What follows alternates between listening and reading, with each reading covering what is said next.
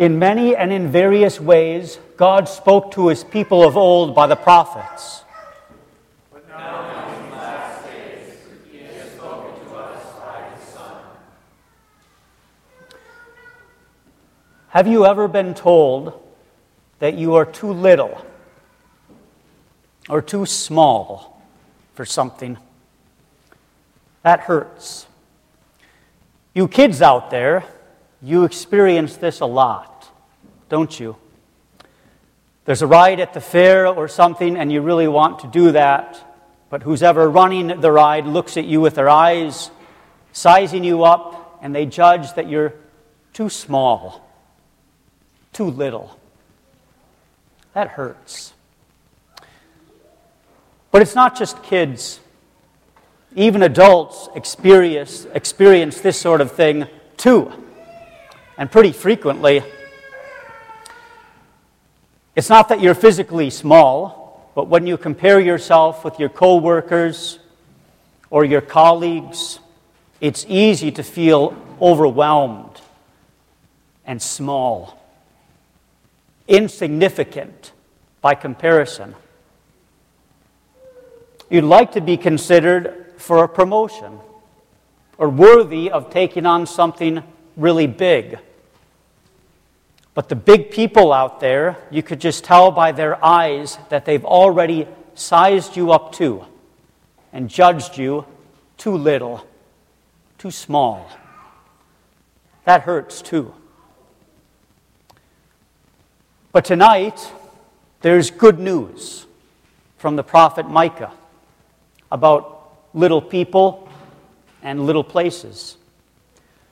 The prophet says, "But you, O Bethlehem, you who are too little to be among the clans of Judah, from you shall come forth the one who is to be ruler of Israel." Got that? Bethlehem, the town too little to be considered part of Judah, the rinky-dink town on the outskirts of the big city, that little town will be sung about and celebrated throughout every generation. O little town of Bethlehem. The more that you read the Bible, you will see again and again how God does things. Over and over, you will see God do something big out of what seems to be so small. God the Father takes that sleepy little town of Bethlehem and restores it to greatness. You see, it wasn't just any old town, after all. It was the town of King David's birth. Do you remember how the Philistines had come out to battle against Israel? They sent forth a giant named Goliath to curse God and his special people. And even King Saul, the biggest and strongest in Israel, head and shoulders above everyone else, slunk away in fear. So what did God do? He chose a small shepherd boy named David. His own father and brothers sized him up too and declared him to be too little, too small to go toe-to-toe with the giant. But David stepped out, trusting in the mercy of God. And through him, God did something big, as that giant enemy Goliath dropped dead, and the Philistine army was defeated. David did not stay a little boy. He grew, and God made him a great king. And God gave to him an even greater promise, that after King David was buried with his ancestors, God would raise up his own seed, his own descendant, and that in him God would establish an everlasting kingdom. 700 years after Micah's prophecy that you heard tonight, the wise men came to the king in Jerusalem, looking for just such a Savior. It was human wisdom that brought them there, but it was the wisdom of God which brought them to a small little town of Bethlehem, to greet a very little Savior. You see, God made himself to be small in order to save us from our biggest problems, giant problems, like the power of sin, death, and the devil. So when this king grew up, he went after all those giants which plagued us and harassed us. Our greater David, he stepped forth in battle against the old infernal enemy.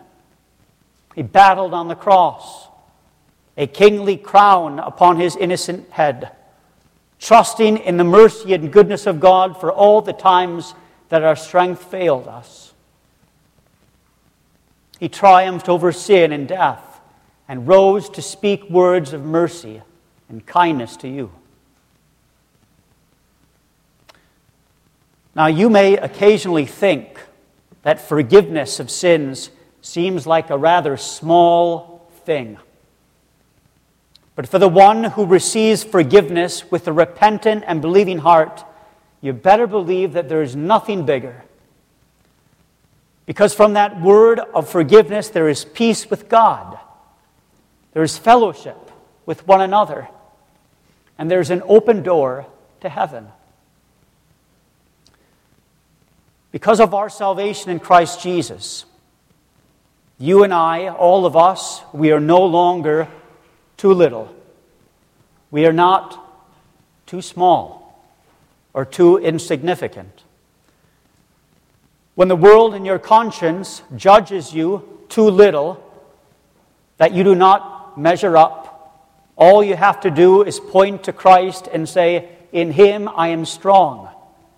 And by God's grace, I will accomplish much in the kingdom of God by trusting in his mercy and by loving and serving my neighbor with the strength that God gives me."